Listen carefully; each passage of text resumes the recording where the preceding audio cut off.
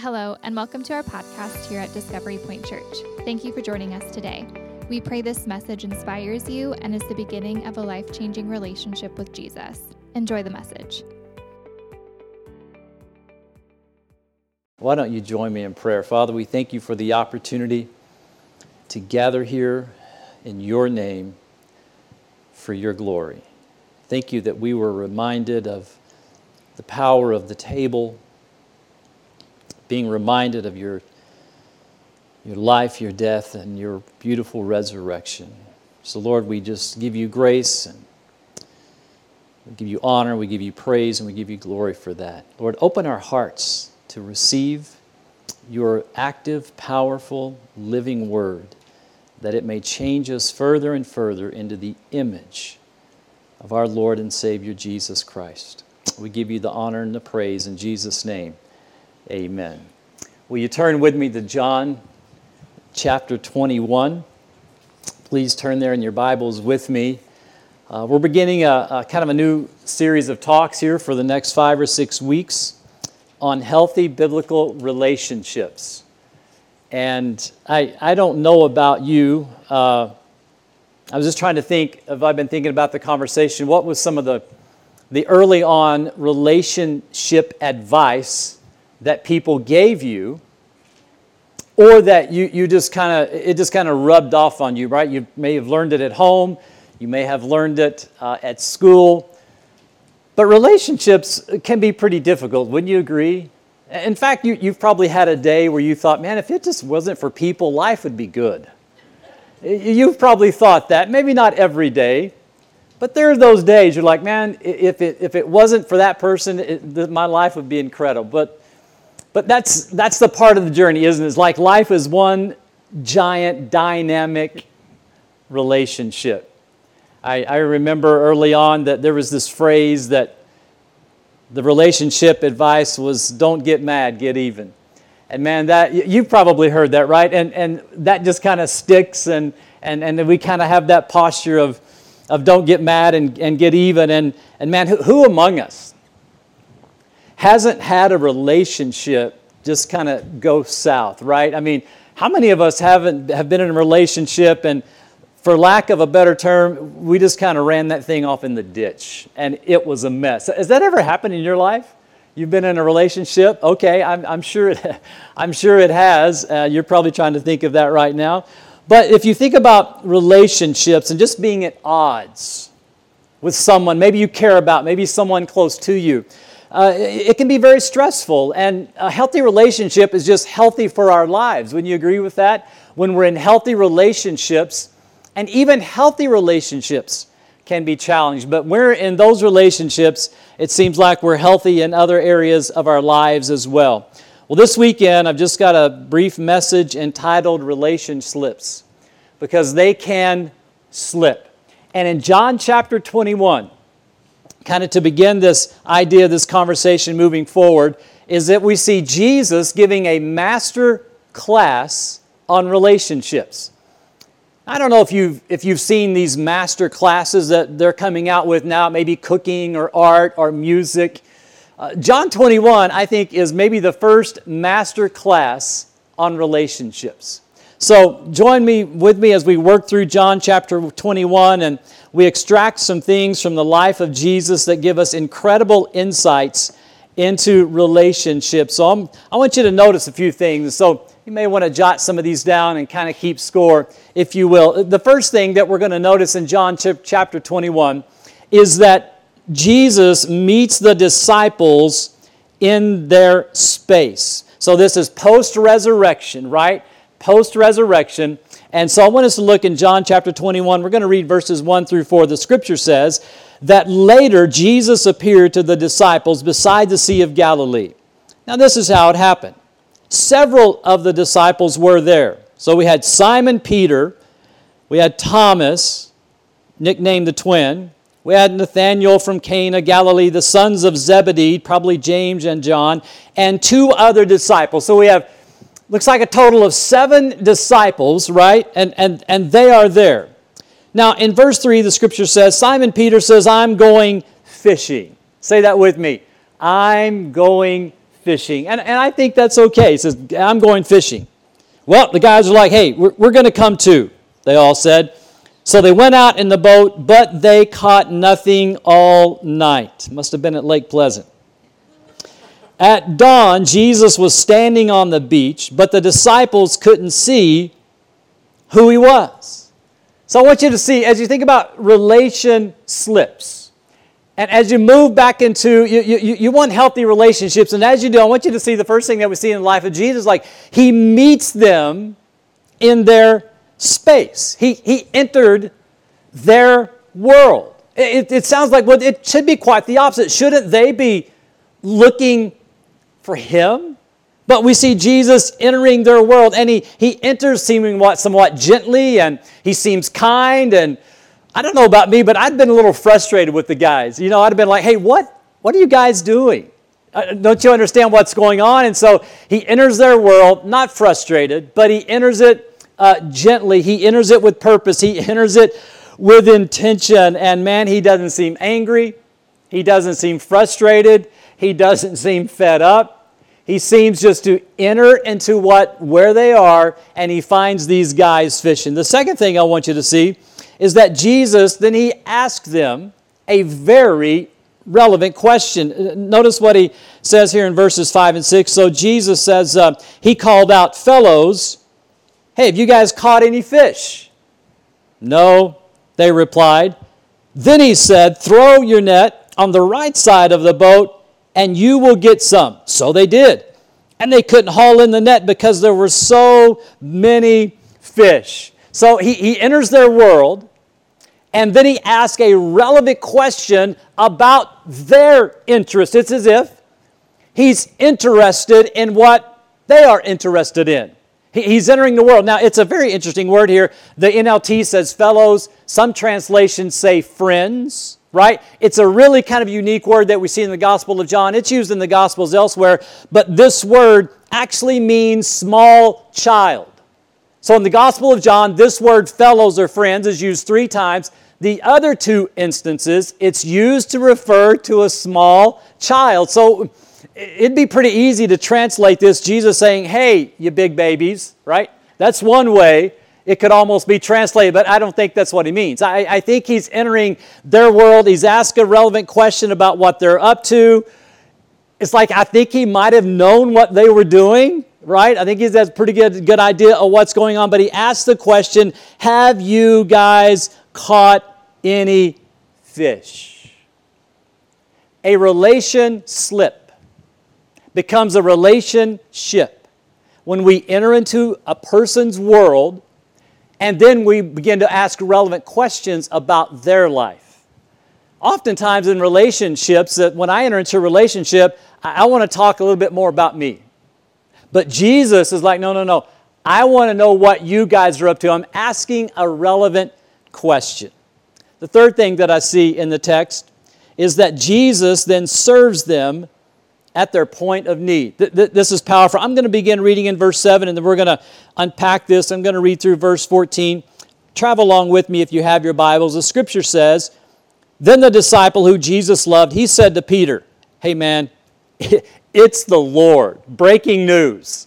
It's the Lord.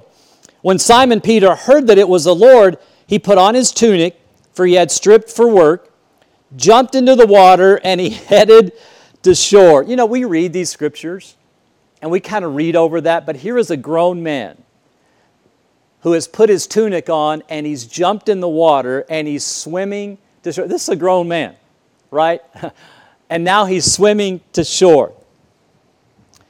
Look at what he says in verse 8. The other guys, they stayed in the boat. They had seen this before, right?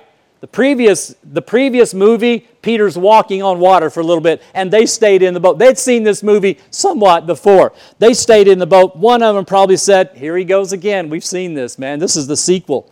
The others, they stay in the boat. They pulled the loaded net to shore, for they're only about 100 yards from the shore. When they got there, they found breakfast waiting for them. Fish cooking over a charcoal fire and some bread. Bring some of the fish that you've just caught, Jesus said. So Simon Peter, he went aboard, and he dragged the net. There were about 153 large fish, and yet the net hadn't torn. Now come, let's have some breakfast, Jesus said. None of the disciples dared ask him, hey, who are you? This is an interesting conversation, right? They knew it was the Lord. Then Jesus served them the bread and the fish, and this was the third time that Jesus had appeared to his disciples since he had been raised from the dead. Couple observations. Notice that Jesus, he is preparing breakfast, right? It's kind of that initial Food Network idea here, right? He's preparing this wonderful, wonderful breakfast. But notice who he's preparing the breakfast for. He's preparing the breakfast for a group of men who essentially betrayed him. He's preparing the breakfast for one man by the name of Peter, who not only betrayed him, but denied him. Think about the relationships in your life, and you're like, oh, I'd love to make breakfast for the friends. It's fun. But when you begin to understand that we are to make breakfast for those who maybe have betrayed us, maybe we are at odds against it, it changes the whole dynamic of breakfast, right? Like, I don't think I'm making breakfast for those people. Jesus is making breakfast, and there is something so significant here in verse 9. If you have your Bible, look at verse 9 with me. The Scripture says that when they got there, they found the breakfast waiting for them, fish cooking over a charcoal fire, and some bread. Can you imagine Peter? He comes out of the water. He is making his way up the beach, and he sees a fire. It's a charcoal fire. If you were to look back in John chapter 18, beginning in verse 12, the Scripture says, so the soldiers, their commanding officer, and the temple guards arrested Jesus. They tied him up. First, they took him to Annas, since he was the father-in-law of Caiaphas, the high priest at the time, and Caiaphas was the one who told the other Jewish leaders it's better for one man should die for the people. Follow along, verse 15 of chapter 18. Scripture says that Simon Peter followed Jesus, as did the other disciples. That other disciples was acquainted with the high priest, so that he allowed them to enter into the high priest's courtyard with Jesus. Verse 16. Peter had to stay outside the gate. Then the disciple who knew the high priest spoke to the woman watching the gate, and she let Peter into the gate. Verse 17. The woman asked Peter, you're not one of those man's disciples, are you? No. He said, I am not. Because it was cold, the household servants and the guards had made a charcoal fire. I want you to think through that just for a minute. Here is Peter, excited that it's Jesus. To some degree, probably apprehensive, wouldn't you agree? As he makes his way up that shore, he sees what? A charcoal fire. It's as if that Jesus was bringing Peter back to the place of his greatest failure. You've been around a charcoal fire. They stay with you for a while, right? You've been camping or you got that smoke on you. That stuff stays with you. And not only does it stay with you, of course, clothing, but it stays with you mentally. And I'm convinced that there is something significant about Jesus gathering them around, especially Peter, around this charcoal fire. It's like one of those red flashing speed limit signs, right? When you're driving, you're exceeding the speed limit, and the red numbers tell you you're exceeding the speed limit, right? You're like, I don't need that today. It's a flashing reminder. And the charcoal fire, to some degree, is a flashing reminder to Peter that he had denied his Lord. But understand this, that Jesus doesn't define us by our failures, our worst moment. He defines us by the power of His forgiveness. I think that's what's going on here, that the place of our failures is the place where we find God's grace. And I think there is something so significant about Jesus cooking over the charcoal fire that set something off in the mind of Peter, and Jesus brought him back to that moment so he would experience His grace like never before. Jesus prepares the breakfast. Notice verse 10. He asked them, hey, bring some of the fish that you've caught. Right? That's what he says in verse 10. He's like, hey, bring some of your fish. Now what's interesting about this is verse 9 says he's already cooking fish. You see that? Verse 9, he's already got the fish. We're not sure where he got the fish. He's already cooking fish. But he says to the guys, hey, why don't you guys bring the fish that you caught? I'm like, no, wait a second. If he already has fish, why does he need their fish? And now I'm wondering, well, where did he get his fish? So there's a fishy thing going on here. Do you see it, right? He has fish. Bring your fish. Why did he ask these guys to bring their fish? He didn't need their fish. By the way, the fish that he blessed them with, right? He told experienced fishermen, hey, throw your net on the other side of the boat. And that's another thing about relationships. When you're good at something and someone who doesn't really know a lot about it tells you how to do it, how does that feel? Right? And so Jesus is like, hey, you guys, you don't know what you're doing. Throw your net on the other side of the boat. I get bristly when somebody who I think I know what I'm doing and they tell me how to do my job, but they don't know how to do my job, but actually they're right about it. That's even worse. Bring your fish. But why does he tell them to bring the fish? He already has fish. He doesn't need their fish. There's something about Jesus giving us the honor to bring him what he's blessed us with. You see it? There's an honor in giving back. And everything that he's blessed us with, everything that we have, it comes from him. And so it's not that he needs it, but he gives us the honor of giving it back to him. It reminds us he is our provision. He is our provision. You know, maybe if you've been around for a couple months, we've had the privilege of working with some close friends in Ukraine. And I want to show you a Viber text between, this is Tim. If you were here last week, Natalie Richards spoke to us. Her father's a pastor in Ukraine. So this is her brother Tim, and he lives in Hungary. So initially when we were serving their family with resources, we would have to send it to Tim in Budapest, and then he would kind of filter it into Ukraine. I know you can't read it, so I'll briefly read it. So what he says in the middle of this is, mission completed, Greg. Yesterday I passed the first half, today the second. I transfer not a very large amount so that the bank does not block us. I responded back to Tim. Hi Tim, thank you for the update. We appreciate your help. Do you need anything? His answer blew me away. It's the very bottom of the portion. It says, heaven, send me everything I need. Thank you, my friend. Heaven, send me everything I need. Thank you, my friend. I think that's what's happening in the passage. Bring me the fish. They're going to drag 153 fish up there. They get them up there and like, wait a minute, he already has fish. Why are we bringing the fish? It's just a reminder. I provide everything and give you the honor of giving it back to me.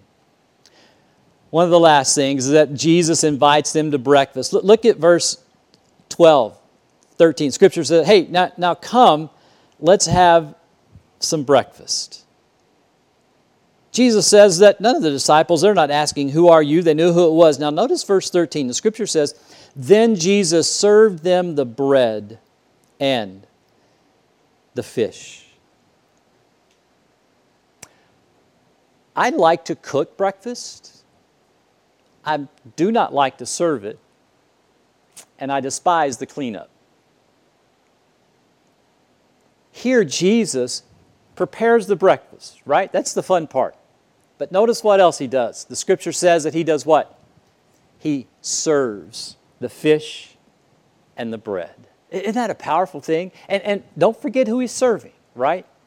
Those who betrayed and the one who denied. Well, let's end this message in verses 15 through 17. I don't have time to go all through the chapter. I encourage you to do that. But notice what happens toward the end of this passage is that Jesus repairs the relationship with truth and love. Look with me. This is when he and Peter, he's been setting the whole stage for this conversation. All that's happened beforehand, He's just setting the stage for what's about to happen. Look at with me verse 15. We're going to read through 17.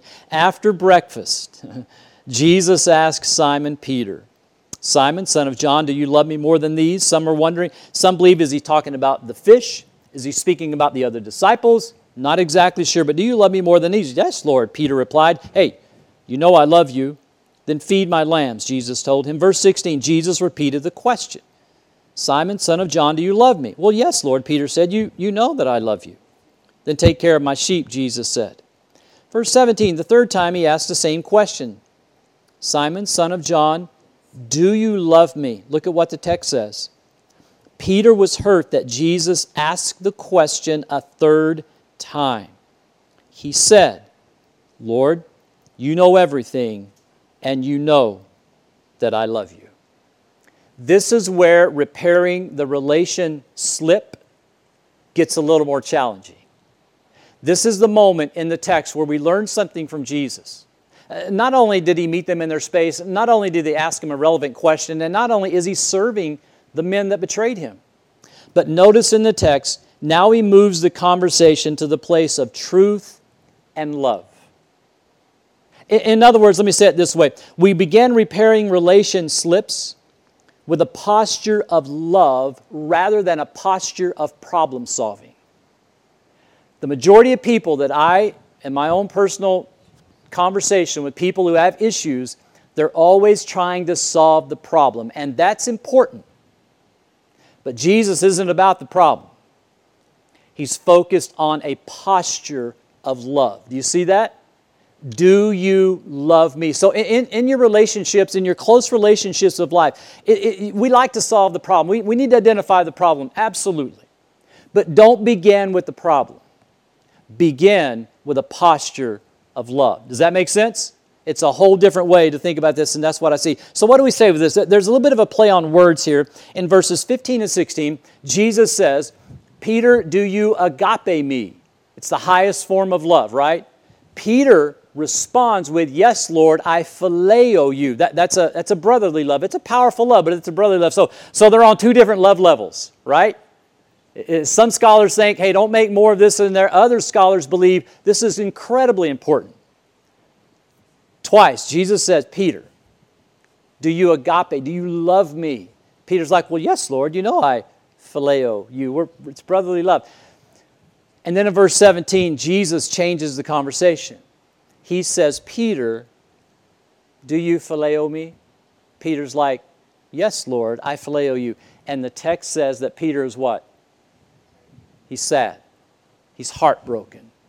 But here's what we understand. At least we know where the conversation is. Wouldn't you agree? At least we know what's developing. Let me give you some takeaways as I close. Let me say this. Not all relation slips mend. It's just the truth of being part of the human journey. Agree? They don't all mend. We need to be discerning, prayerful, and wise, and sometimes, after prayer and discernment and maybe godly counsel, sometimes we may need to walk away from certain relationships. Agreed? Sometimes. So what I'm saying is, I want to say that with the idea that sometimes God moves people out of our lives. You know what? If that's your sense, let them go, as hard as it may be. Let them move on. And sometimes God may move you out of someone's life. Be sensitive to that. Does that make sense? So we're not suggesting with this stay in a relationship that's unhealthy or anything like that at all. Please. But let's notice what Jesus does. This is kind of the summary of the passage. Number one, meet people where they are, right? This is how you move from if you're in a relation slip right now, maybe you need to say, okay, how can I meet them where they are? How can I go to them? For some of us as parents, maybe I need to go to my child's room. For someone at work, maybe I need to go to their cubicle. For somebody at the office, maybe I need to go to the office. So meet people where they are. This is Jesus. Take a genuine interest in them. Ask relevant questions about their life. Right? You see Jesus doing that in the story? You see it? have you caught any fish? He's not asking, how cold's the water? Are you scuba diving? He's asking, hey, have you guys caught any fish? He's interested in their interest, right? Third thing. Serve people in appropriate ways. Simple, doable, significant ways. You're like, hey, Jesus, he's just cooking breakfast. Yes. Most of you can cook breakfast, right? You can do the toast. You're like, well, that sounds so simple. I want to do something significant with my life. Try preparing breakfast for someone who's betrayed you. Give that a run. Serve people in simple, significant, appropriate ways. And you're saying, does God expect me to serve the person who shattered my world, who betrayed me, who lied to me, who wrote me off? Is that what God is asking me to do? Quite possibly, yes. Is God asking me to serve the family member that just disrespected me? Quite possibly. Is God asking me to assist that coworker who I know has been gossiping about me? Yeah, maybe. You mean God wants me to pull my neighbor's weeds even though I don't get along with that guy? Yeah. Yes.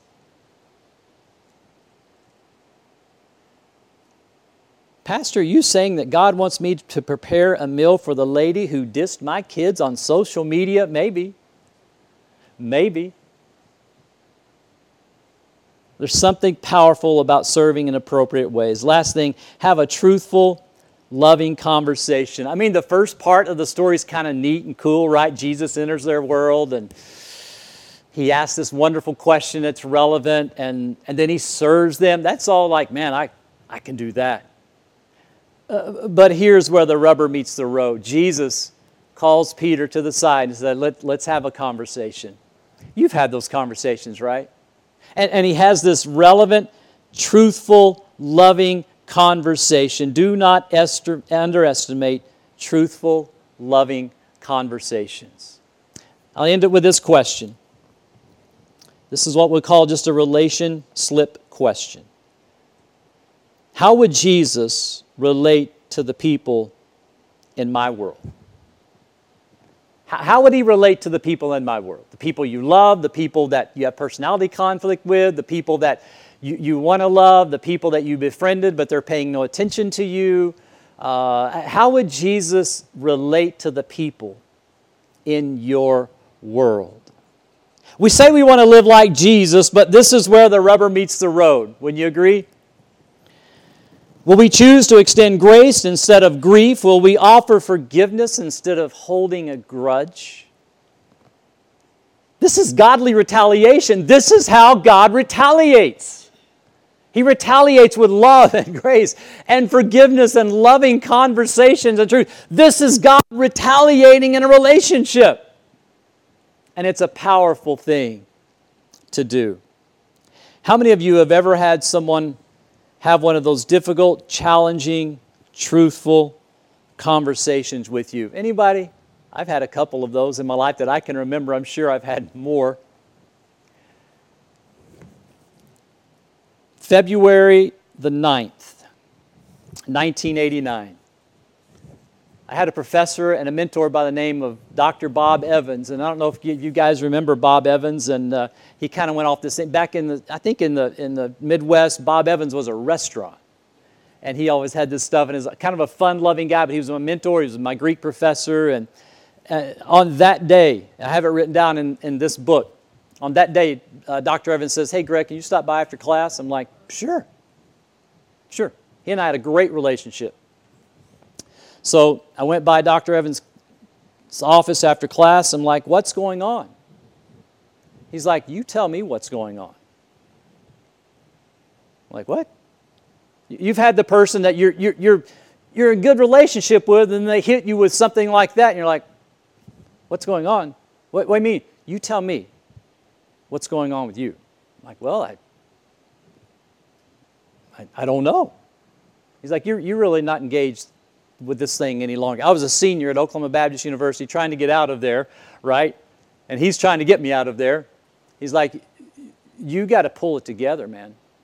You are wasting time. You're apathetic. You don't care any longer. He said, this is a turning point in your life. And I'd known Dr. Evans for about 3 years. And man, I had never seen this side of Dr. Bob Evans. He's like, are you in or are you out? I was like, well, I think I'm in. He's like, well, then get in. Either get in or get out. What we're doing here matters. He said, are you in? I'm like, all right, I'm in. It was an important turning point in my life, a conversation of truth and love. And then he reached behind his desk, had a little credenza, and he picked up what is known as the Expositor's Greek New Testament, these books. And he took, there's 5 of them. He took this set of books, which he knew I wanted these books. I'd said it before. He brought them to the desk. He's like, here you go. These are yours now. If you're going to get serious, these are yours. Those people who have taken the time to have a loving, truthful, honest conversation with me have actually changed the trajectory of my life. You would probably say the same thing. So as you think about the relationships in your life, and maybe you're in a relation slip, all right, maybe you're there. Take Jesus. He's the master teacher on how to live out healthy relationships. It's not in our own strength, but the strength of the Holy Spirit. Pray with me. Father, thank you for this day, our time together. Father, we wish that, I think in life that if we had a little more insight and training and help in our relationships, that they would be healthier and we would honor each other and we would respect one another in significant ways.